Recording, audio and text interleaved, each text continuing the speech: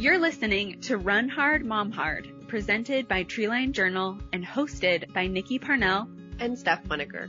We're here to listen and share stories of motherhood and life from the trails from mamas who run ultra marathons.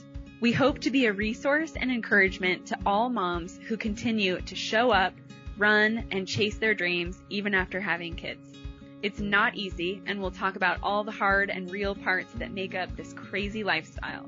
But we're also here to celebrate and inspire each other to keep finding their inner mom strength that allows us to show this sport new levels of grit and show our kids that so much is possible.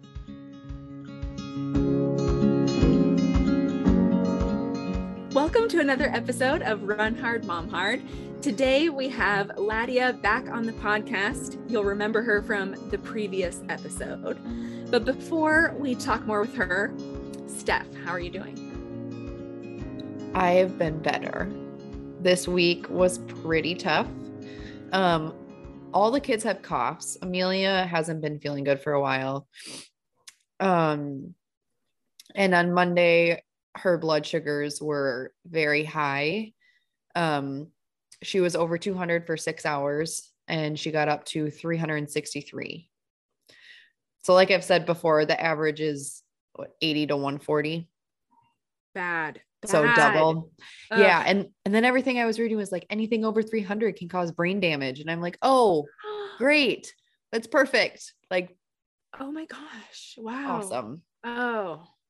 So we took her to urgent care. They didn't really do much because it was coming down.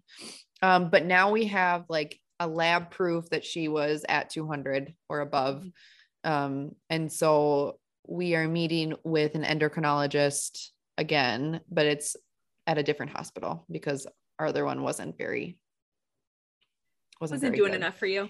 Yeah. He was very like dismissive. And I'm like, I want to make sure like we don't get to a bad place. I'm not saying that she needs insulin now. I'd like if she didn't have insulin now, because I think it's okay. But if she's going to have these spikes up there, like even just a tiny little bit, just to keep her from going above 300 would be really nice. Yeah. So we have a meeting in like a week and a half. We'll kind of see what they say. And then also on Monday, my dog cut her paw open really deep, like 1.5 inches deep. So we had to get that sutured up and I've had to do dressing changes and we have to do more next week and she's on medication. And then Henry has an ear infection and it's just been like one thing after the other. What else is going to go wrong? And then bunnies ate some of my vegetables out of the garden. So I'm like, no, I gotta go get more plants. Oh my gosh. So, that is a lot. That's a lot. It's a lot. Yeah. So I've only run like 4 miles this week. But you did just do a race. Yes, I did. You're right. I forgot so it's okay. This is your recovery week for the run part. Yeah. That's fine. Yeah. But tell us about the race. So I was kind of disappointed because it was supposed to be a 50K. And the Superior Hiking Trail, it's been really cold up there in northern Minnesota longer than it has been normally. And they had a high snow year. So the frost wasn't coming out as fast as what they thought they were going to, as fast as they thought it was going to. And so as it was melting, you could damage the trail really easily. So they didn't want 600 runners going on the Superior Hiking Trail and ruining the trail. So it got moved to this gravel road and it was just an out and back. And then the day before the race, they're like, okay, I got an email from them and it was like, update. And I'm like, dang it. Are you kidding me? They're going to cancel it now. And the bridge, it was like 2 miles into the race for the out and back.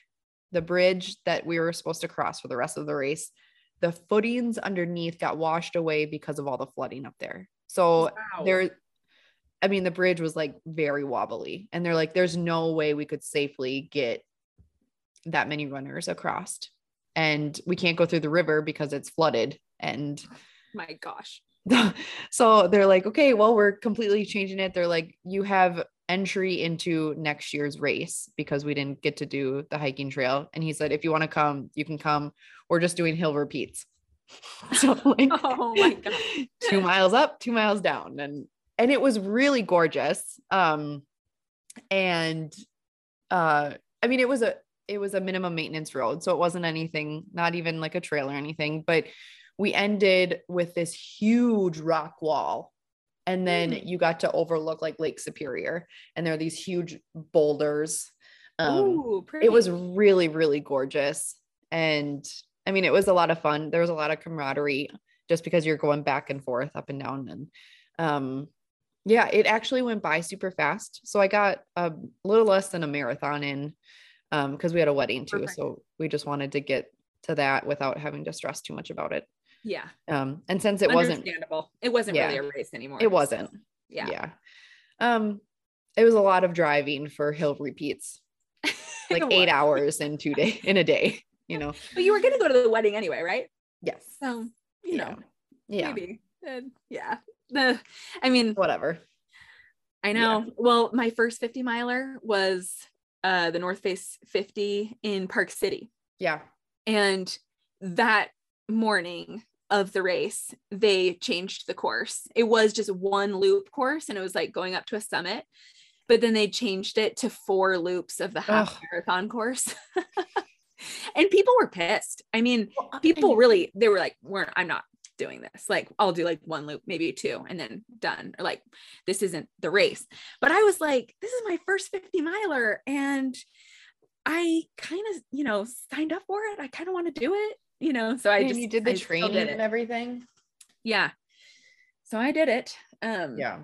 And it was still great and beautiful, but it's just interesting when you have to adapt to last minute changes. Yes, it is. I know. And I mean, I was okay with it because I was just happy to be like kid free for a while. And out there. Yeah. And Aaron and I, like I'll say in the podcast, like we went up there, just us 2, and we slept in our car, and it was just so, I don't know, it was easy. So I had fun, and I wouldn't have changed it. So good. And then I'll just do next year. So, because now I won't have a lottery. Perfect. Okay. Yeah. Good. Anyway, what's new with you? Yeah. So speaking of like camping in your car, I think it was like a week or 2 ago now. I don't really know. I went over to the Valley in Oregon and raced a 25K on the most beautiful trails. Oh my gosh. I mean, it was way more of a soul experience than a race. 100%. I mean, I was so elated, like the whole time. There were no low moments. I was just like joyous to be out there. I mean, it was because we live in the high desert. It's the colors around here are a lot more like brown, sage green, you know, muted. But like over there, it's like your eyes almost hurt and feel like they're going to fall out of your head because the ferns are so green, and the moss and the, like, everything's alive. Like it would swallow you up. Yeah. You know, if you laid still too long, like you'd get covered in plants or something. Yeah. That's my dream. Yeah. Just covered in plants. Yeah. Like, let's lay on this bed of ferns. Yeah. Be swallowed. Anyway. So it was so much fun. And I camped in my car, and I just went alone without Oh my kids. gosh. And I literally just was just happy. You know, it just felt so recharging. Good. And refreshing. Yeah. Good. And the race went pretty well. I got third after a girl that I didn't know, and then one of my good friends, Christina, who I run with, she got second, and she did awesome. And she's like a postpartum runner too. Yeah.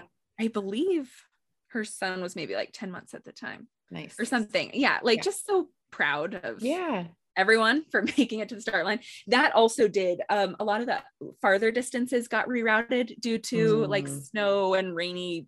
Like it's been like the most rain there in like 40 years or something like that. So and it was really muddy, and you just kind of yell as like you're like fall sliding down Yeah. hills, and you have to like use trees to like turn your direction, like purposely run into them. Anyway, it was a great time. Very muddy. And then last week we went to our favorite place on the Oregon coast, and as a family, and then also with my parents. And so that was really cool because Chase and I got to run together. We got 3 runs in. Yeah. And just, again, beautiful trails or like the beach. And it was lovely. Much needed. Yeah. And just our kids love the ocean. It's just so easy to like be a naturalist over there, I feel like, because there's so many things to do and see and learn about. And, you know, I mean, we saw whales and seals and, you know, tide pools and I just love it over there. It's our happy place. So yeah, I get that. That's so fun. I'm happy for you. Thanks. And me too, for you.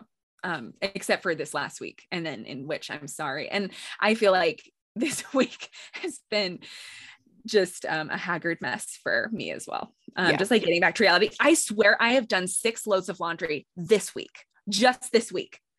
And I don't know how that's possible, but it's like, you know, little things like, oh, Bellen wet the bed. So then you're doing that laundry, and then you're doing these clothes, and then, pulling out new clothes, new sizes for Greta, and just like washing. And I'm like, this is mentally torturous. I hate laundry. Yeah, me too. It's like my least favorite thing. Yeah. Besides grocery shopping. I don't mind grocery shopping if I don't have kids. Oh yeah. Well, see, that's the problem. Yeah. And the store that I normally order my groceries at and I pick up is like 7 days out for pickup. Normally it was like the next day they would have stuff. It's 7 days out. And I'm like, I don't know what I need. Like, no, I don't know what I need 7 days from now. Like, I can't predict the things now. Yep. No. So, yeah. So anyway, yeah. So I don't know, you know, it's always a mix. It's like of wonderful goodness and, oh my gosh, can I make it through this day? Yeah, for sure. So, I know. Yeah.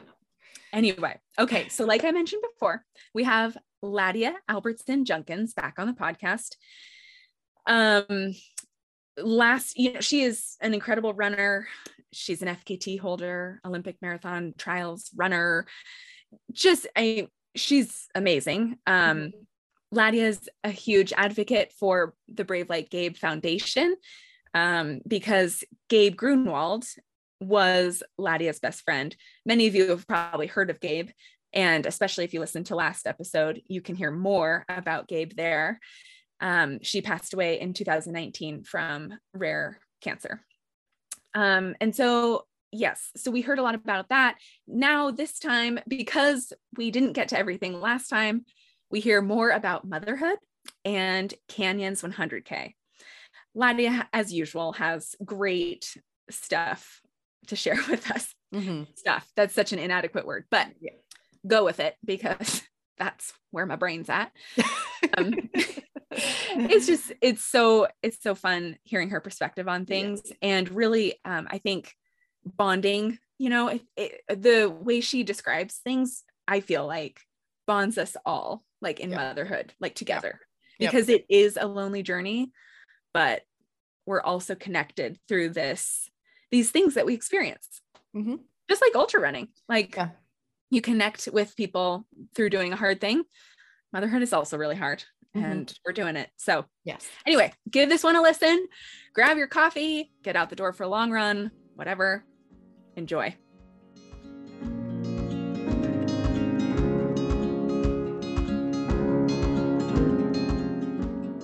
This episode is sponsored by Treeline Coffee. They are a women-owned, ethically sourced coffee roaster out of Bozeman, Montana. They make the most delicious mom fuel, and we have our very own coffee blend called You Got This, where you can fuel up, run hard, mom hard, and repeat, because all of life's adventures deserves good coffee.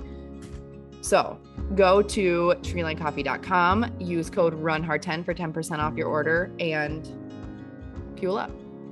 Yeah, it's literally a cup of encouragement for you to get through this life.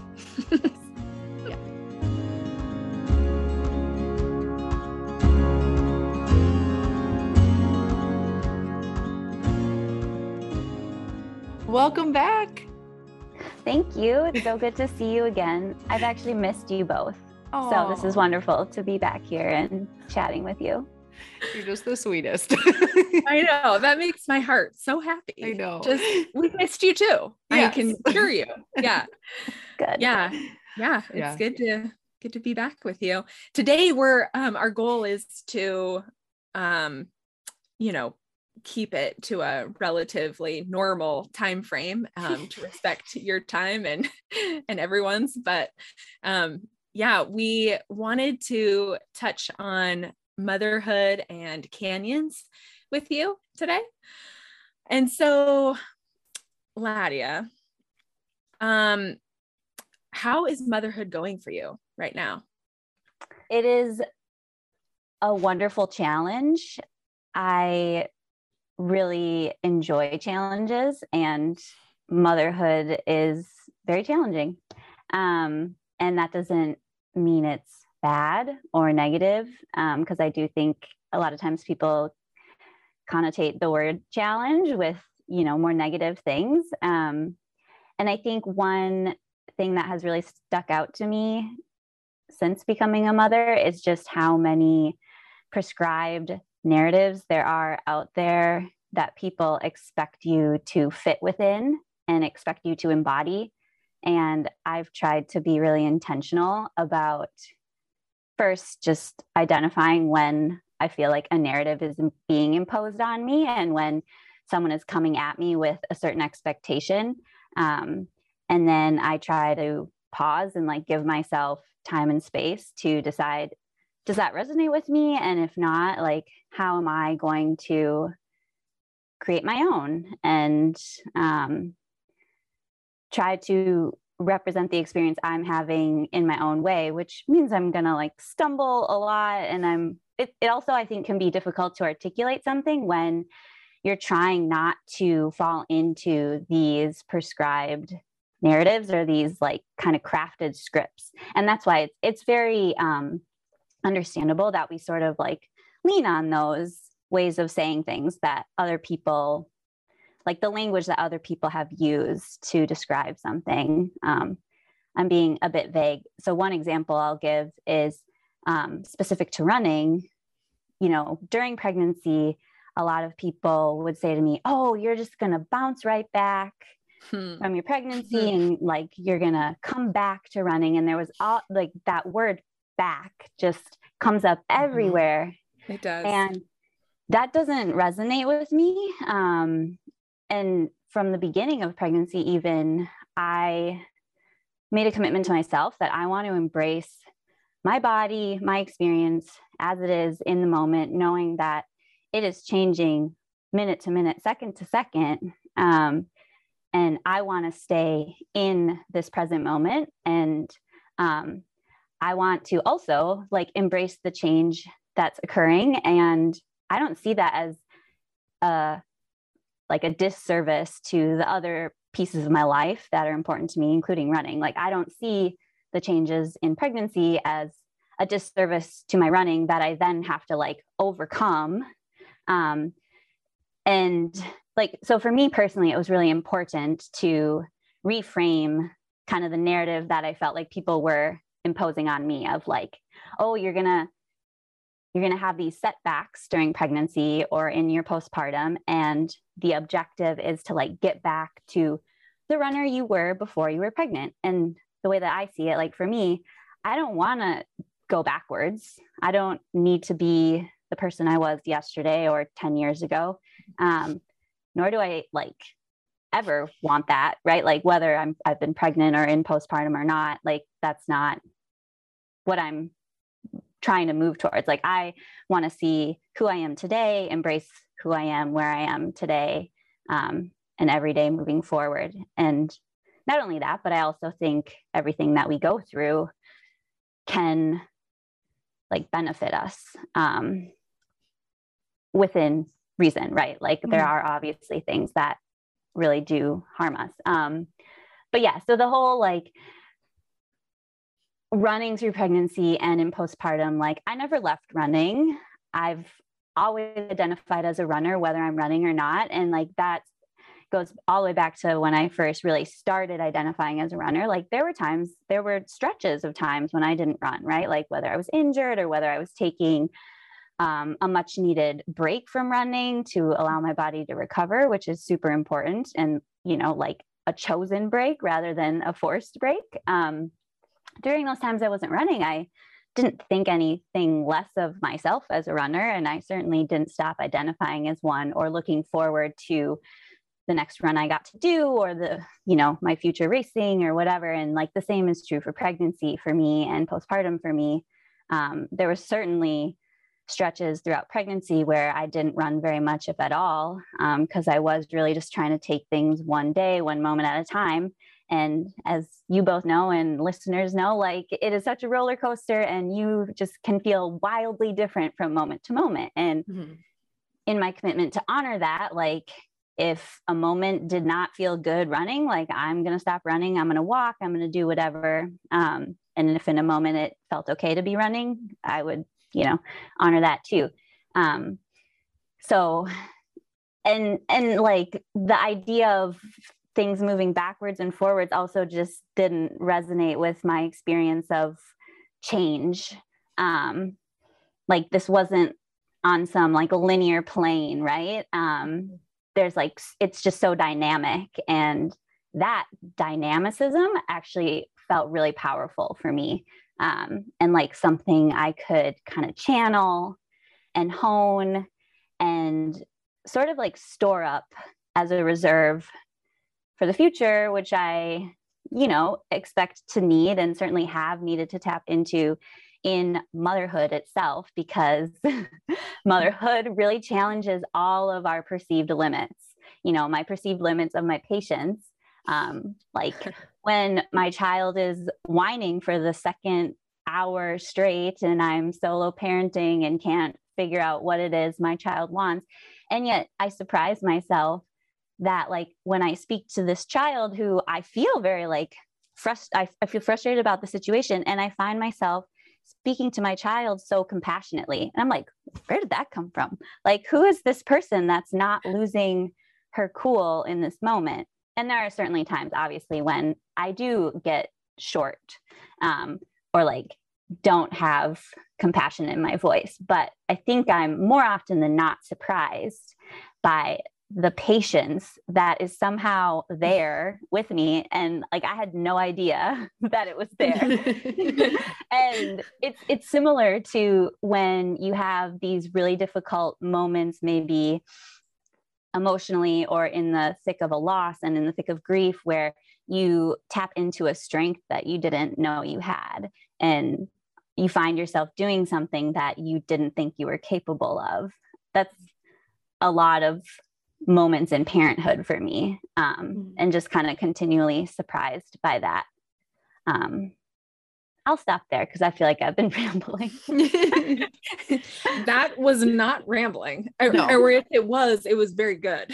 Yes. It was meaningful stuff. I feel that everything you're saying, like, yes. Like just and how, we're trying to fight with against those, like those narratives you were talking about, like bouncing back. We've gone on so many of our own personal journeys with just postpartum and recovery, and how it's not how you think it's going to be necessarily. And I like your perspective on, and like channeling change and growth, because we are like moving forward and we're learning every day with everything we're going through, and like honing that for later. I need to be working on that, because I feel like these days in particular, this week, Steph and I were talking about it, like it's been a week. And like, being pretty short and everything, but I could use some channeling strength. But this is like a good reminder just to, I don't know, think about that. Yeah. Well, I hope the reminder is that it's there. Yeah. Not that like you have to do anything special, that it's already there. And also too, like, I wouldn't want what I said to make you feel guilty, like you're not doing something, right? No, like right. just because I do get short with my kid, or I do feel pushed over the edge, or whatever it might be, like that's all valid and totally understandable, especially in motherhood. And I think that's like such a hard thing to communicate. And kind of getting back to like those scripts and those narratives, it's like it feels like there's not a lot of opportunity to talk about like just the breadth and depth of the experience of motherhood, because so often if we want to just have a frank and candid conversation about a particular challenge related to motherhood, we also feel this external pressure to like follow it up and bookend it with gratitude, right? And as if the gratitude isn't always there and like so deeply felt. And I actually feel like the external pressure that is put on us to overexpress our gratitude kind of cheapens it. It's like, I already feel that. I don't need to prove it to you. And also, like, why does someone feel like they're owed that? Like, or entitled to it when, you know, we're just having a candid conversation about an experience that like we're all trying to process and move through. So I do feel like that's kind of a thing that like we end up being controlled by a little bit. Yeah, definitely. I was reading I think it was like a parent page on Facebook or something, and someone commented about an experience that they had and that they were talking about how hard it was. And someone commented back and was like, if you didn't expect this, or if you didn't realize this was going to happen, like, why'd you even have kids? Or like, if you're feeling this way, why'd you even have kids? Like, doesn't mean anything. No. And I mean, it's silencing, it's dismissive, and it's not helpful. And even if it's unintentionally dismissive, it is still dismissive. And it minimizes what you're going through, and it makes you less likely to feel safe bringing it up again, when the reality is like we need these opportunities to process, which is why I just appreciate so much what you both are doing with this space that you've created, because this is a rare place where we can have candid conversations. I hope so. Yeah. I mean, we love that stuff. And because it is so, I mean, like we were talking about last time, how life is all the ands. We can feel all the ands of everything, and that's okay. And it doesn't mean we don't love our kids, and it doesn't mean we don't love being a mom. You know, and it's just, it is so hard when you feel like, I don't know, it's like guilt or something, like guilt at having a hard time. And really, it's okay to have a hard time, because life is hard, you know? And all the guilt does is like add a layer of soft suffering on top of what might be deep suffering, right? And but that guilt is like something that we can free ourselves and one another of. Like, we don't have to be thrusting that on one another. So, questions. What do you think would be a way that like we could all kind of push back on that stuff? You know, like not let that seep in, or like be silenced in those ways, or, you know, like, do you have any tips on that? Like what we can do, what language we could use to just like stand up for ourselves there? Sure, I'll give you three ways. No. Point A, point B. Yes. Well, I'll start by saying, like, I kind of have a general rule for myself that I don't like to give unsolicited advice. So I'll just speak from my personal experience and like what I do individually, personally, and people can take that or leave that, because I think the most important part is like empowering one another to make kind of those decisions for ourselves. But for me, it goes back to, I think, what I said earlier of I really try to, I like commit to seeing like when I feel an expectation being imposed on me, or like language or a narrative being imposed on me, I try to give myself a pause and the time to reflect on like, does that resonate with me? And if not, I'm going to reject it. And rejection doesn't always look, it doesn't even always, it's not obvious to anyone maybe but myself, but I'll just kind of make a note of it and then be like, okay, well, what language or words does resonate more with my experience? And I might not be able to respond in the moment because sometimes it's like something's hitting me for the first time and I need some time with it.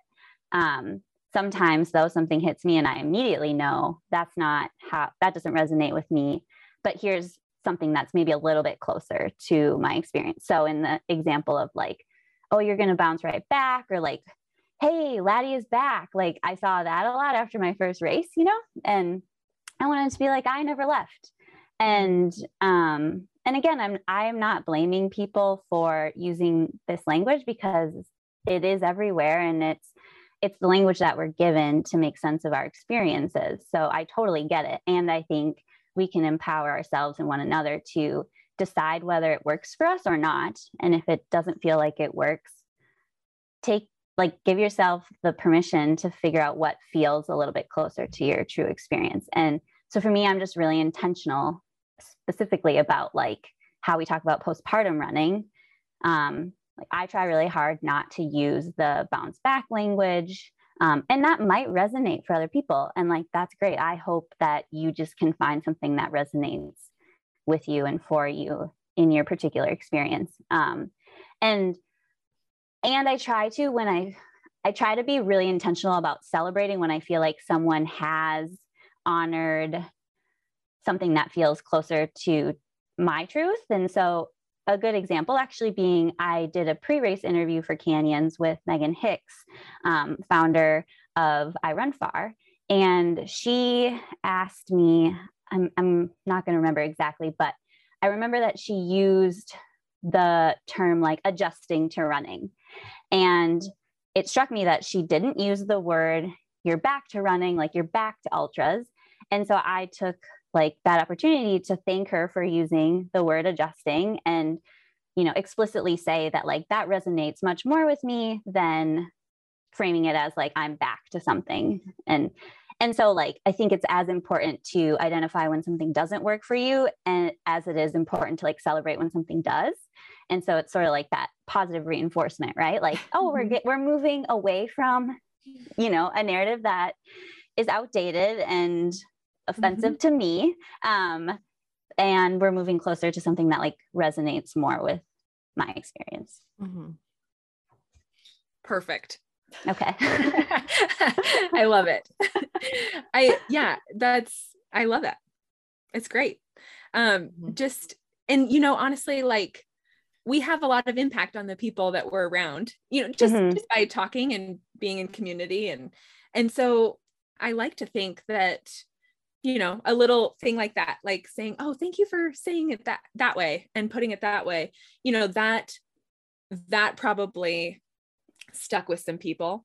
And then it sticks with the people there around. And then, you know, it's like kind of like the ripple effect of just kind of approaching some of these subjects in a more like meaningful way for us. And I think, maybe at least for me, like, I guess I wouldn't have, it wouldn't have stuck in my brain that she said adjusting versus bouncing back. But the fact that you like said thank you to her and other people could hear that will be like, oh yeah, I like that a lot better than bouncing back or what another phrase. So, yeah. Okay. So I was wondering though, while we're on the topic of adjusting to running and, kind of moving forward with that after having a baby, how was like the physical postpartum recovery for you? So I ended up needing a surprise C-section because Gabe wasn't tolerating my contractions. And so my delivery experience was just like a total whirlwind of like things changing really, really quickly. And thankfully, everything went well. And the most important thing to me was having a safe, alive baby through the delivery process. And that was what happened. So that was great. So I bring that up just because my recovery included recovering from the C-section, which, as you all know, is a major surgery. And I definitely experienced the impact of that.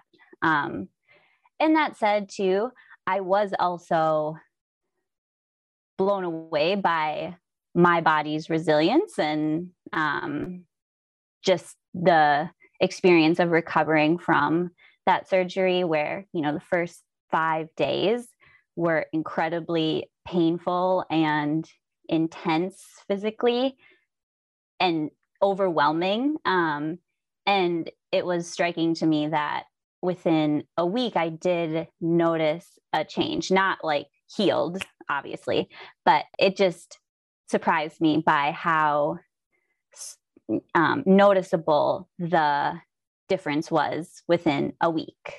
And then, you know, following protocol and giving myself plenty of time to let my body like heal from that surgery.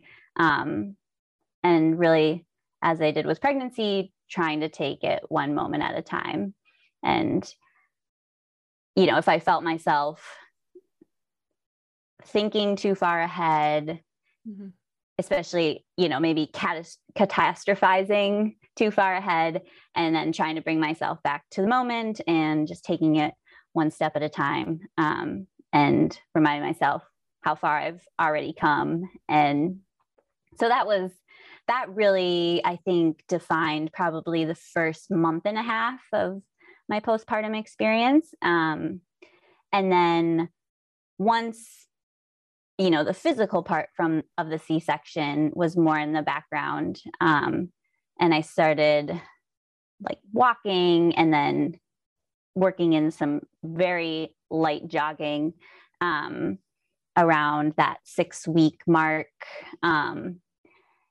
I again recommitted to like taking it one moment at a time, not wanting to rush things, not trying to get too far ahead of myself.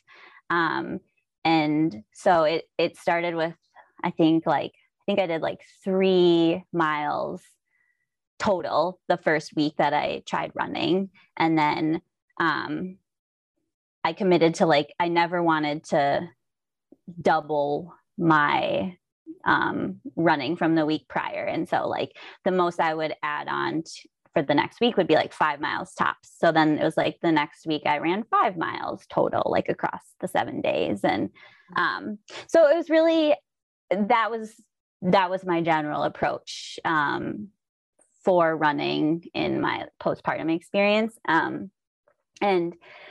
you know, I would say up until about 4-ish months postpartum, 5-ish even, running felt really hard. I felt out of shape, but I knew that I wasn't. And so I tried to, again, keep reminding myself, like, this feeling that I have is not a lack of fitness, is not a lack of strength. This is what I think is probably just like a very natural way for the body to feel, given the experience that it's been through and is still going through. And because I think I think the risk in assuming that it's fitness related is that then like you think, oh, well, the solution is to like run more or train harder. And for me, in my experience, I don't think that it was fitness. It was just like, this is going to feel weird and hard, and that's great. And like, again, stay with it right now. It's going to change, and yeah, just embrace it. And it was probably by 6 months where I felt like, okay, I feel like I can go out for a run and not notice too much what my body feels like, if that makes sense. And, you know, so it's just like these incremental changes that would happen over time. And, in the moment, it can feel like the change is happening slowly. But then if you even zoom out like a week or 2 weeks or a month, you're like, oh, actually, this is happening really quickly. And like, that's amazing. And I know that's not everyone's experience. It was my experience. But I don't know. I just like enjoyed embracing it for what it was. And I tried to, more than anything, just kind of stay rooted in embracing it for what it was. Yeah. Do you think it's like our body's way of being like, nope, you need to slow down right now. Like you just need to, even though we're feeling, I don't know. I know you said like, it kind of, physically you were okay to run, but I feel like mentally we're like, no, like something's telling us to not push it too hard because then we could get hurt. Yeah, that. And I mean, I think that's why maybe the word adjustment did resonate, because there is a lot of adjusting that's happening all the time in pregnancy and then in those early to middle months of postpartum, right? So it's like and it changed even like within a run. There would be parts of a run where maybe structurally I felt a little awkward, and then all of a sudden that would kind of dissipate. And then all of a sudden I'd start to feel this anxiety that I was too far away from my baby. And then that would start to dissipate. So it was like every run was also its own journey, because there could be so many things that would happen over the course of a 3 or 4 mile run. And I don't know, like the only thing that I could come up with was like just embracing it. And there are other ways too, but that's just what like resonated with me, I guess. Well, I feel like that's a very kind way to go about it, because we get so impatient, I mean, and because of the cultural words of bouncing back and getting back quick, trying to run as soon as you can, like a fear of being quote unquote weak or not recovering, or like the body just not doing what you want it to do, or like, I don't know, there's a fear in women, I think. And so I think,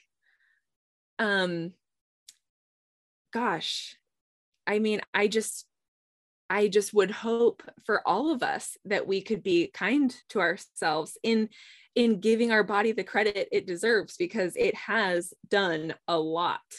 And it's running on low sleep, and it's recovering from surgery or natural birth or whatever. I mean, it's, and all the hormones. Yes. Seriously. Breastfeeding. I mean, So I think I love. And I think the other risk of kind of the bounce back narrative is that it sets up an expectation for how you think you should feel. And to me anyway, what it implies is like, oh, you should feel totally fine. You shouldn't notice any effect from having been pregnant for basically 10 months and then having a human come out of your body. But like, that is like, when you think through it, you're like, yeah, that's ridiculous. Like, of course I'm gonna feel the effects of that. I would hope. I remember like those first runs feeling like so disjointed, like disconnected. Like my legs don't even feel attached to my body, or, or like something's going to fall out, or I don't know. It's just, and then you do slowly, you get stronger, I think, like every day. It doesn't necessarily feel like that though, because running just feels hard, and you're stumbling through it a little bit. And maybe like you feel heavy, but then you do hit that blissful point where you're like, oh yeah, I'm actually not thinking about my body that much anymore, which is great. Yeah, for sure. And just like, I think it just sort of like adds this layer of guilt if you feel like you're not feeling the way you expect to feel. And then it can send you into a spiral of like, well, why not? Is it a shortcoming on my end? Like, what am I doing wrong? If people said I was going to feel fine, and I feel different and I feel awkward and I feel whatever. I'm not good enough. Yeah. I'm not an athlete anymore. Yeah. I've lost it, Yeah. And then that turns into I've lost it forever, which I worry can be a reason why women in particular might stop doing an activity that they love during pregnancy or after pregnancy. Because that is a message that we're fed, right? Is that like, it's over for you. You're never going to be the same. And I'm like, good. I don't want to be the same. I don't want to be the same person that I was before Gabe died, after she died. Like, I don't want to be the same person that I was before Gabe was born, after Gabe was born. Right. So again, I think it's just like giving myself permission and space to like check in with what's being thrust on me and whether that really resonates or not. Yes. Yeah. Okay. Gabe, your son, is named after Gabe Grunwald, right? Yep. How'd you come decide on that? And I think that's beautiful, just to say. Thanks. Yeah. Well, as I think you're learning about me, I overthink or just think a lot about things. And I'm very into meaning and connection, and just that there's more than we really see with our eyes. And so names in particular are very meaningful to me. And I pretty much knew as soon as I was pregnant that I wanted to honor my friend Gabe Grunwald some way in my child's life. And I think it took me some time to sort of land on what that might look like. And then it being reflected in his name among other ways. And so my partner, Adam, and I had started talking pretty early on about Gabriel as a top contender and why that was important and meaningful to me. And Adam is such a sweetheart and wonderful person, and he was totally on board with that too. And then I talked to Gabe's parents, Laura and Kim, about it. I talked to Gabe's sister, Abby, about it. And their sign off on it meant everything to me. That was most important. And if they would have had any, just discomfort or reservation about that, I would have honored that.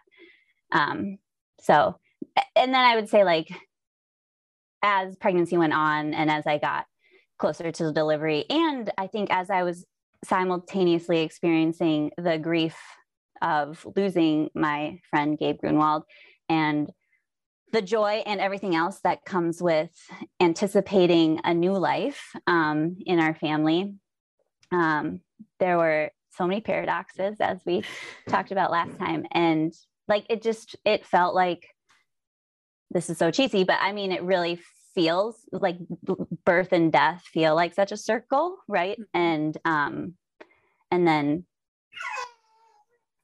naming my son after my best friend also felt very like a beautiful circle. And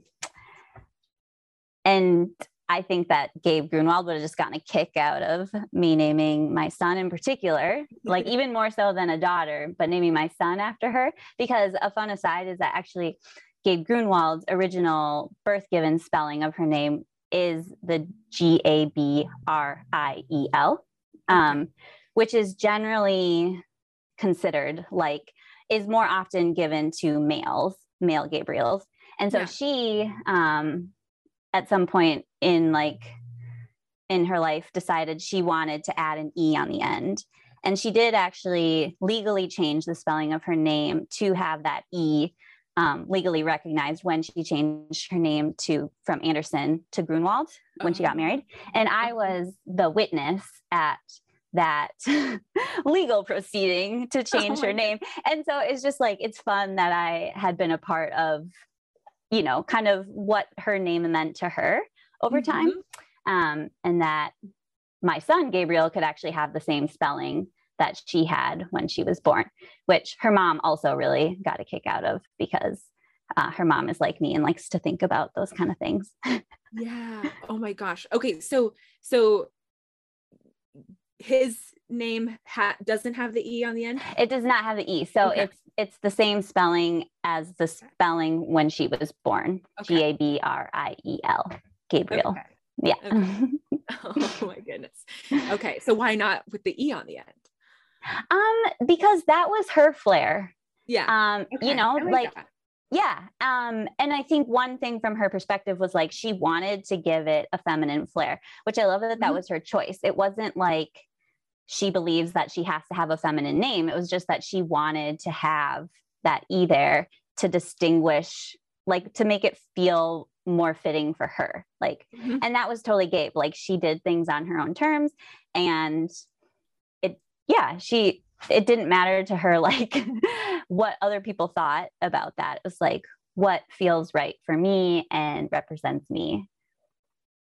Yeah. And so I hope my son feels that same permission and freedom in his own life, right? Like that's like a small kind of anecdotal example of it, but I do hope to like raise him in that way. Oh yeah. And you will, for sure. Oh, thank you. And you will, but no pressure. No. Yeah, exactly. Just being you. You will. You don't have to do anything special. Thank you. Yes, I do believe the same, that like the most important thing we do as mothers is be ourselves. And I hope that by showing him my full humanity, he will see my full humanity, but also that by seeing my full humanity, he'll see everyone else's and his own. And quite frankly, like the world needs more of that, especially in white males, in my opinion. And so that's something I try to come back to, is like showing him my full humanity. I definitely show my kids my full humanity. And it's not always pretty, but it's okay. But it's good to talk about. I mean, and I feel like I didn't really have those conversations growing up. Like I never saw my mom cry or get frustrated. Like she would go away. And even like I was like don't see the emotions. Yeah, like you're always happy. I always said she was like a white picket fence. Like everything was just perfect. And I remember this was just a few weeks ago. We were talking about my grandpa. He has some medical problems going on, and I started crying, and she's like, "Don't cry in front of the kids." And I'm like, "Why can't I cry in front of the kids? Like it's something that's sad, and that it's human to cry. Yeah. I don't want them to grow up thinking that they can't cry when something makes them sad." Absolutely. You know? Yeah. And like, it's all those little moments that show our children how to grieve, which we know, I mean, grief is something that is with you your whole life. And really, like the more time that passes, probably the more things you're going to have to grieve about. And like, so it's a really important part of our lives. And it's just so important that we like know how to do it. And it seems simple, but like we don't show each other how to do it. Yeah. You're going to do it in kind of like a healing way or bad. Like, I mean, there's a lot of unproductive ways to grieve. Yeah. You know, I think like self-destructive, like there's a lot of self-destructive things that can happen when we don't know how to grieve. I think I don't want like my mom to listen and be like, "You think I'm a bad mom?" Because she was not a bad mom. But I think that's a lot of how the culture was before, like when we were growing up. Yes. And we're starting to take a different stance and say like, it's okay to be fully human in front of your children. Yes. And there were reasons why a lot of people felt they had to be that way too, right? So like, I have a great deal of compassion for people who raise their children that way, and respect, because like, again, it is not my place to tell anyone else how to do this really challenging, overwhelming, confusing thing. And also like, we're going to have, hopefully our kids someday will talk about all of the things that we did that they are now trying to do differently. Right. Yeah. Yes. but like you're doing the best you can with the information Yeah. that you have and Yep. the amount of mental strength that you Yeah. know, where you are in your life. No matter And the what. messages that you've been given and like the ways you've been shown or told how to be. Yeah. Mm-hmm. Mm-hmm. It'll all come full circle eventually. It will. Yeah. Well, I do love that feeling when things do. So how have you been like mentally in postpartum land? Yeah. I alluded to this a little bit, but really the first probably 6 months, I did notice this anxiety that I would get around leaving the house and my baby. And I'm guessing obviously like some of that is confounded by the pandemic too. We all kind of felt anxiety leaving the house, like, oh, is this okay? I don't know. But one thing, like to make it concrete, one example being when I did start to feel like when running was starting to feel better and I was, you know, very gradually increasing my weekly mileage. And kind of the first couple of times I was like, I am physically ready to try a longer run, which at that time was, you know, 10 miles, 12 miles. I'm physically ready for that. And the thought of it though was like really overwhelming.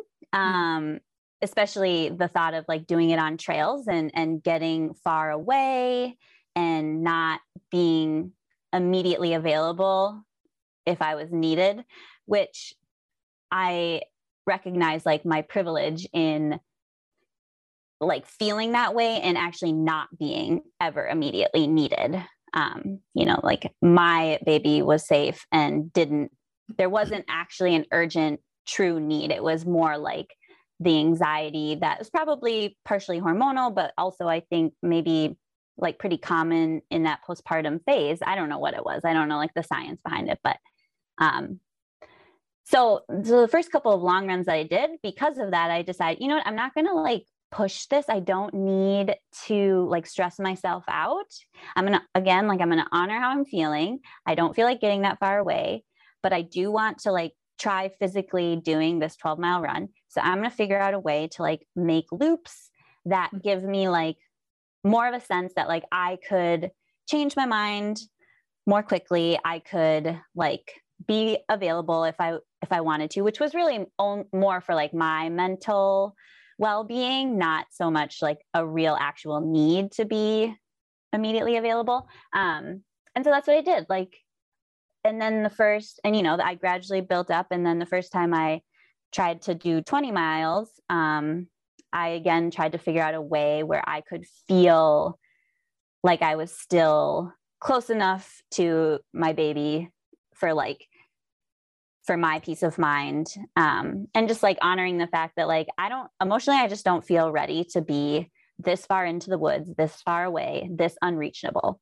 And like everything else, like that evolved over time and it wasn't like that forever. Right.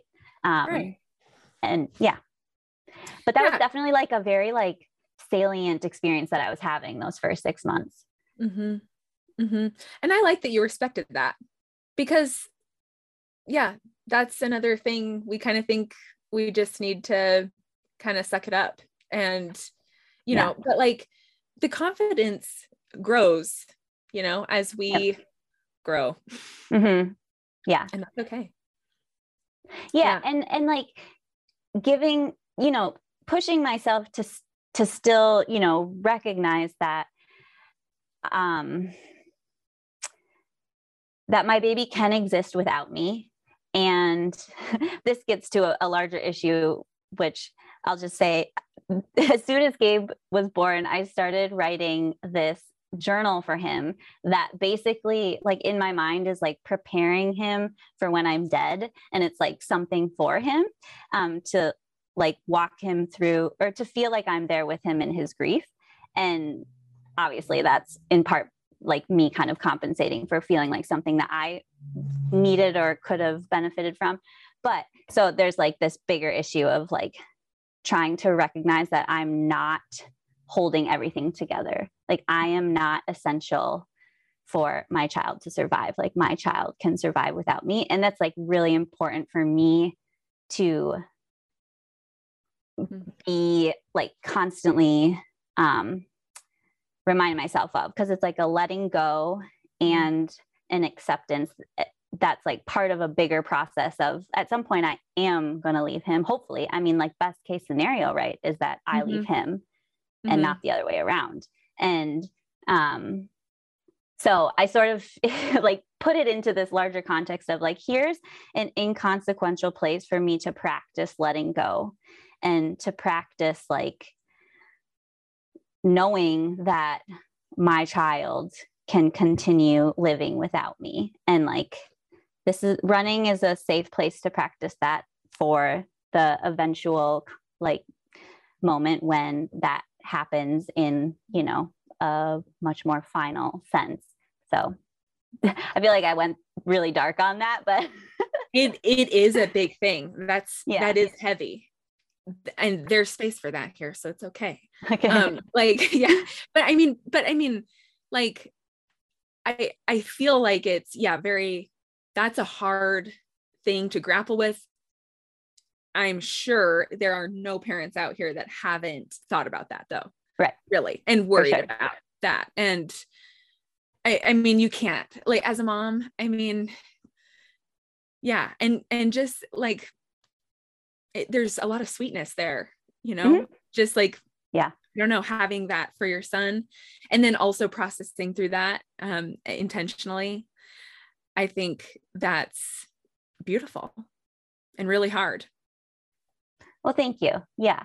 And I think running is a place where I can practice that feels inconsequential. Right. And so hopefully building that muscle for when it's really needed in the hard moments that like I don't have control over. Yeah. That's good. So switching gears, let's talk about canyons, since it was your most recent race and an awesome race. How was like the training, the build up to this? I mean, it was a big deal. Really big deal. Yep. It was my first 100K postpartum, and it was right about 16 months postpartum. Oh, can I preface this real quick by saying that you did win Chuckanut? Was it like a month before Canyons? Yeah, like a month before. I don't even know time. Who knows? Yeah. It was March. Yeah. So that was probably great too. But I do just want to throw that out there to the world because you're awesome and it's fun to brag about you. Okay, continue. Thank you. But deciding to do 100K and then being there for it and deciding to show up on the start line and see what happened felt like a big milestone for me. And I think like any 100K in particular, any ultra, but any race really, there's always that level of doubt. Like, can I get to the finish line? I don't know. And that's why I'm here. I'm here to find out on this particular day, what's going to happen. And that's both exciting and obviously also there's some nerves with it. And I certainly felt all of that. And that felt good. That felt fun. Because this is something that I get to do. And I've had to like fight to get to do it in some respect. I'm also super privileged that I'm able to get the running in and take a trip to California and be there for this long race that's going to take my entire day. And I'm going to like make the most of the fact that I can do this right now, because I know that things can change really quickly at any point, and I might not be able to do this next month or next year or tomorrow even. So I came in really like feeling a lot of that. And again, remembering my commitment to myself to really just embrace it as it is in the moment, embrace whatever comes with it. And like, I don't want to say I didn't have any expectations, because I feel like that sounds like sandbagging, and that's not how this felt to me. But I guess I just wasn't really thinking about like how I expected it to go or how I thought it might go. I don't know. That was just like not really in my realm of thinking or feeling or anything. It was really like trying to stay rooted in the moment as it came. So it was really exciting to me that I did get all the way to the finish line. And like I'm not saying that to like make it seem like I'm minimizing the experience or like I don't know, but like that was a huge, just exciting surprise to me to make it to the finish line. Especially because physically I could tell that I think like what my body was ready for that day was probably closer to like 50-ish miles, which I think is often true in a long race. Like the last 15 to 20% always feel like, okay, I've probably gone over my limit and now I'm just getting through on fumes and like, who knows what else. But I think like I could tell just from a postpartum standpoint that because there were certain weaknesses that really flared up after 50 miles that like I do attribute to one thing, my C-section, like the sort of the anchor point in my incision. Anyway, so it was those kind of things, and it wouldn't surprise me either, because even when you said what was my training like leading up to it, like I don't really qualify it as training. Is more like I take things really day by day and I run when I can, what feels like it'll be more energizing and life-giving than depleting. And I'm always trying to navigate that in the moment and then like in the day. And sometimes, the balance gets off, of course. But it also means like I intentionally don't do a lot of hard running, like in my day to day, because I don't want to like tip too far into depletion zone, with everything else that I have going on. So I think just from like a physical training standpoint, I didn't really prepare my body for like 62 miles. I think I'm able to do it because of my long history in running and just like a strength that I have. But I definitely felt like, the last 10 miles of things really not holding up well. Yeah. Yeah. Take us through the race and, what it was like out there and what you were feeling. Yeah. Well, first of all, 3 of my really wonderful running friends in the Pacific Northwest were so generous to take the time out of their busy lives to go down to California with me, keep me company, which is most important of all, especially for someone like me who gets really in my head. And they're such dear friends and we have such great time together. And so honestly, hanging out with them was like the highlight of the weekend. And I even said to them, I was like, can we just like keep doing this? I don't really need to race tomorrow. Totally. And they also crewed me. So spending all that time with them was absolutely like the cake, the frosting, the ice cream, the cherry on top, the sprinkles.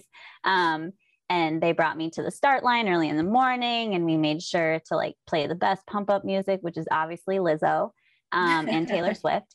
And so I was so lucky to start that experience with so much positive energy.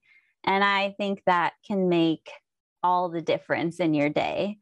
And they were like my sunrise, because the race started before sunrise, but they were my sunrise, and just set me up for success. So so thank you, Liz, Caitlin, and Polly. Like it meant everything to me to have them there.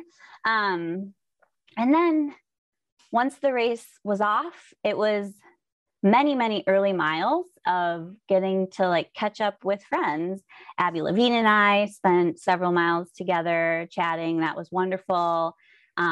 Anna Mae, Jenny. I mean, there was Brittany, just like, and then I got to meet some new people like Meg Morgan. It was just so fun. It was, kind of just like a lot of us like kind of moving around throughout the first half and getting to catch up and just share positive energy with one another and bring each other along and lift each other up. And that was awesome. And then I feel like by halfway, I was kind of on my own for a pretty long stretch, like maybe 20 miles or something. Mm-hmm. I was more on my own. And that was also really nice because like I also love running alone and getting that time to just think and just be and just take things as they come. And then another highlight of the day was, so Leah passed me around mile, it was probably like 50-ish to 52, somewhere in there. And at that point I was feeling pretty depleted, wasn't confident that, well, I just was like slowing down a lot and feeling really depleted. Mm-hmm. And then Leah passed me and looked so smooth and so strong. And she had all of this, like, just this positive life force that I feel like she like gave to me, just like gave it to me. And I was like, whoa, okay, I need to like try to hang with her for a little bit, not because I have any business running with her. Like she was very clearly going this direction and I was going this direction, but I was like, you know what? I love this woman. She's amazing. And she's being generous with her energy right now. And I'm just going to like be here with her for as long as I can and like take that because that's awesome. And so I somehow kind of hung with her for probably about 2-ish miles. And again, like I was, the only way I had any ability to run with her at that point was because of her and what she was giving me. And so that was so cool. And just like that, those are the moments in racing that I really truly live for. And like, that's why I race, for those moments of like connection and just powerful togetherness that I don't really know where I would get that in other parts of my life, especially in the context of like the loneliness that can come with motherhood and isolation. And so like racing for me is a way to connect with myself, but also with others and like feel connection. So that was like the ultimate example of that connection in a race setting for me. And then it was even more fun to see that she ended up passing 2 more people and getting second and just having a phenomenal race and getting a golden ticket to Western States. And I am cheering so hard for her and I'm so excited for her. And yeah, that was beautiful. So the last, I do just, because I think you were there, Nikki, the last 3 miles of that course were the most hilarious, wildest experience I've ever had in a race, because it was a series of 1 million, which is not an exaggeration, 1 million little mounds with dips on the other side. And I came to learn that I think it's like an ATV or like motorbike trail, hence why it's like this. But there was all this snow up there that had melted into these massive puddles. So it was these little mounds followed by these deep puddles. You had no idea how deep they were before, like until you were in it. The puddles were ice cold because it was all freshly melting snow and there was snow all around the trail. And so you couldn't try to go around it. Your only option was going straight through it. Oh my gosh. Most of the puddles were like mid-calf deep, but then some of them would randomly be like knee deep. Oh, and gosh. You had no idea. And in the puddles, there's like these pine needles and all this mud that's like getting into your shoe. Oh my legs were completely numb because it was like an ice bath, which actually played in my favor because it sort of re-energized me and woke me up, and my legs were numb. So I couldn't like feel how in pain they were. So I was actually able to run, I think only because they were so numb, but it was hilarious. Like I couldn't believe that this was how we were going to like spend the last 3 miles. It was so funny. And, people would finish and you could tell they had completely face planted in these Oh my gosh. frozen puddles of mud, snow, pine needles, ice. Wow. Like, yeah. Chase gosh. mentioned, he was like, I'm kind of worried about the people that are finishing really late in the race, like because it was so cold. Hypothermia. Yeah. So Yeah. I hope everybody was okay, but I didn't hear that anyone wasn't okay. Because I was thinking about that too, for sure. When it gets dark and cold. I mean, it was already freezing at like the warmest part of the day when we were finishing. So that was wild. So you're like laughing through it though? Yeah. I mean, to me, it was like, there's nothing you can do but laugh at this. It's so ridiculous. It's kind of like that song, like the Bear Hunt song, like can't go around. Oh, yep. Can't go over it. Got to go through it. That is exactly right. Yep. I didn't think of that at the time, but yep, that's perfect. Yeah. And so what did it feel like finishing? It felt so good. Like I couldn't have been happier. It was such an amazing feeling. And I was so happy. I was so happy for Jasmine, who not only won the race, but set a course record and just blew people's minds out there. Cause she led start to finish, which is really difficult to do.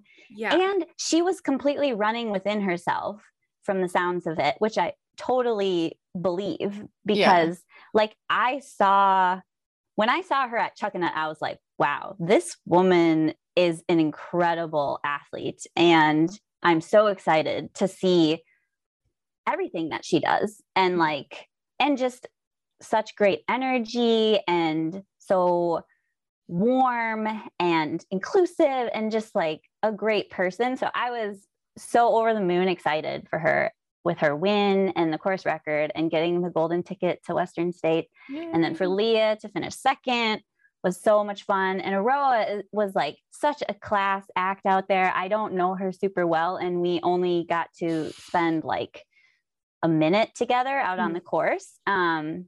But she just seeing how happy she was, and she had come all the way from Europe with the goal of getting a golden ticket. So for her to have achieved that, I was just like so happy for her. And the joy that all three of them were exuding was just like, oh, this is the greatest. And I finished fourth, which I was so amazed by. And I feel like I really had the best race I could have had on that day. And how awesome that like I had the best race I could have. And these three other women, like no question asked, were like so much better. And so like had such a like amazing day. So I don't know. I just like the whole thing was so great.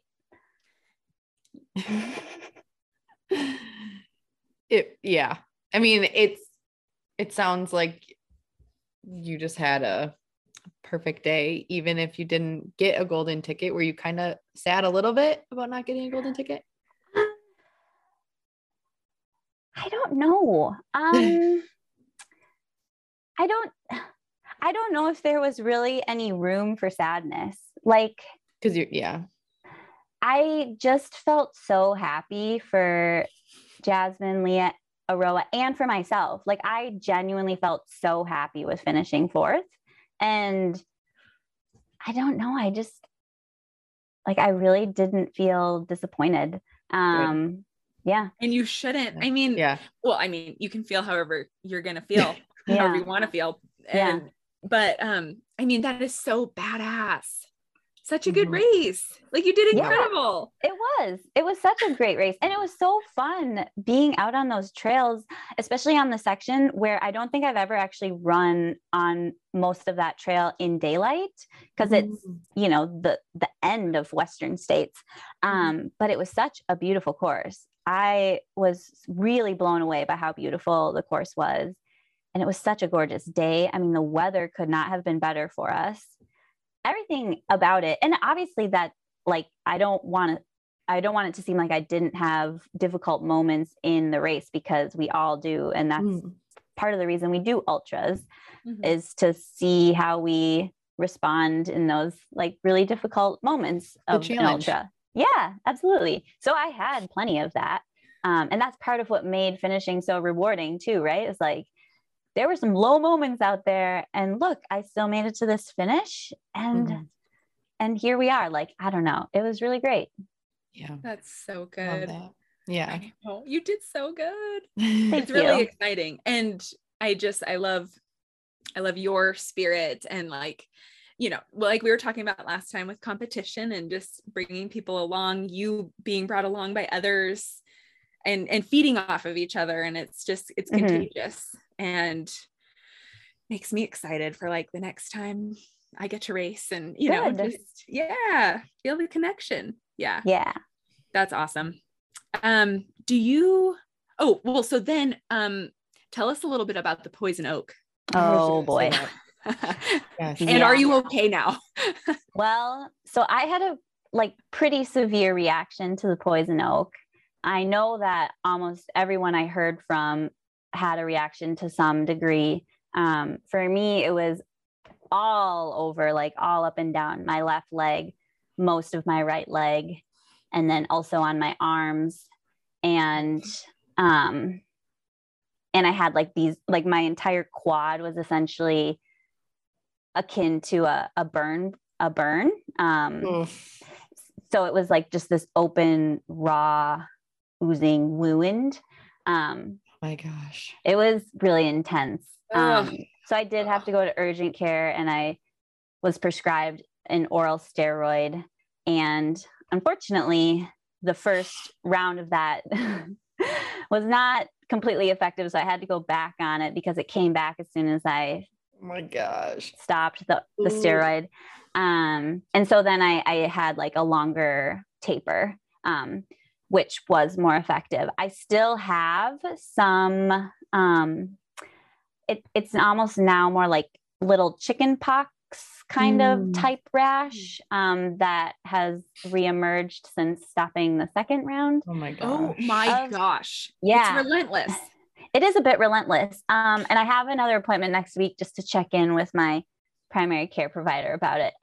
Because I know that this allergen in particular, like it can take quite a while to resolve for some people. And so, you know, I can accept that. I also just want to make sure that I'm not having like, that there's not something bigger going on that I need to be addressing, but I think it'll be fine. It's just, it's been more of an ultra than the ultra was itself. Oh my gosh. And not as fun. No. Ooh, it tests you, that's for sure. Yeah. Yeah. I'm glad it's like at least more bearable now than it was. Oh, yeah. Yes. And not oozing, maybe. Yeah, exactly. As soon as I could start wearing pants, that was like a big turning point for me, because not being able to wear pants when you have, you know, like a 16-month-old. Oh my really gosh. difficult. I couldn't even imagine them coming up to your legs. Oh yeah. Oh, it was tricky. Yeah, it was tricky. My family helped me through it. So that's good. Thank goodness. Do you have anything coming up? I am racing CCC in Europe. So the UTM part of the UTMB festival. Yeah. Oh gosh, I didn't know that. That is amazing. That's so exciting. I'm super excited. Are you all going over? Like your whole family? I think it'll just be me. Okay. Mm-hmm. Wow. That'll be so nice. That'll be amazing. Yeah. Oh my gosh. I'm so excited for you. Thank you. I'm really excited. Oh, that's like my dream. I told Erin I'm going to get over there before I'm 40. I hope you do. It's that I feel like I'm kind of on the same page as you. This has been something that I've been curious about for a couple of years. Well, 5 or 6 years now. And this was my gift to myself. I'm going to do it. I'm going to do it. Good. That is awesome. That's so good. Oh, yes. And you've got summer training ahead, which will be nice. And good for you. Yay. Cool. Well, we'll definitely be watching. Yes. Thank you. Or How about you doing? both? Do either of you have races coming up? Well, I have maybe, I think like a trail half marathon coming up in June. Awesome. Yeah. It's a local one here in Bend. Cool. But it's like one of the older ones, classic. It'll be fun. Yeah. Yeah. Awesome. But not really. I have some like adventure run goals for the Awesome. summer. And then maybe like I've got to find an ultra for like the fall, I think. Cool. But just for fun. But yeah. Love it. Yeah. And how I'm about you? doing fall Superior 50. Awesome. Yeah. Very I'm cool. excited. Yeah, I love your hat. I was going to Yeah. comment on that That was earlier. Rocksteady Running's new thing. Now they're not doing t-shirts, they're doing hats. So Nice. That's an awesome hat. yeah, I know. I think so too. Looks good. Yeah, it does. And it's so pretty up there. I just like It is. it was supposed to be a 50K, ended up just being hill repeats because of flooding. But Aaron and I slept in our car. We just like blew up a mattress. It was just him and I have a sunroof like in the back too. And like we woke up and you could see all the stars. And I'm like, this is amazing. Like we were only up there for less than 24 hours, but I'm like, I could live Yeah, up there. that's awesome. I should. I know. I want to.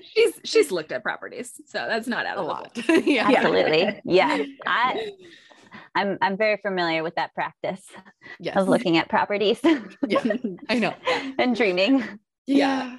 That's what It's we're okay doing. to right now. dream. It's okay to dream. Yeah. It's good. It's It good. is. Yep. Yeah, very much. Cool.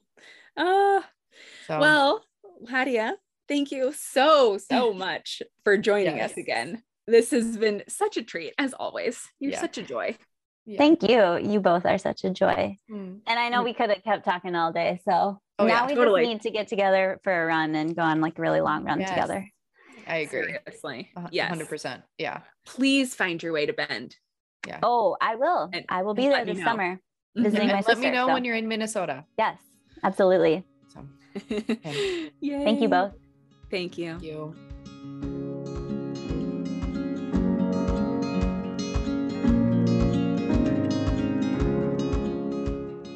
I mean, just another great conversation with Ladia. I can't even, in the beginning when she was like, sorry, I'm rambling. And I'm like, no, please keep talking. Like, I'll just listen to you. Nobody needs to hear us. No. Like just go, just do your thing. Yeah, Like, because that is Mhm. like, it's soul filling stuff. it is. Oh, and I feel like when I got on this podcast, I was very like haphazard and my brain was just like going through everything that's on my to-do list. And now I'm like, okay, I'm at peace. Like whatever happens, happens. If I don't clean up before we leave, like whatever. What does it matter anyway? I know, in the grand scheme of exactly. things? Yeah. Yeah. Embrace the moment for what it is. Yes. Boom. Yeah. Problem solved. I know. Can we just have her on every week? Will she just be like a third co-host? Yeah. Yeah. It's amazing. Anyway, yeah. Yes. She's so good. So great. Yes. Yeah. We hope you all enjoyed this as well. Ladia part 2. Yes. And don't forget to subscribe to this podcast so you get notified whenever we have a new episode. And you can also subscribe to Treeline Journal's newsletter at treelinejournal.com. And You can email us at runhardmomhard@gmail.com. You can find us on Instagram at runhardmomhardpod, or you can leave us a voice message using the anchor link in the show notes below. And don't forget to go to treelinecoffee.com and get your Run Hard Mom Hard blend called You Got This and use code RunHard10 for 10% off. Yeah. Yep. That's it. We hope you all are well and that you're able to find a way to embrace where you're at. Love yourself a little bit more than maybe you were before you started listening to this podcast today. Mhm. And you got this.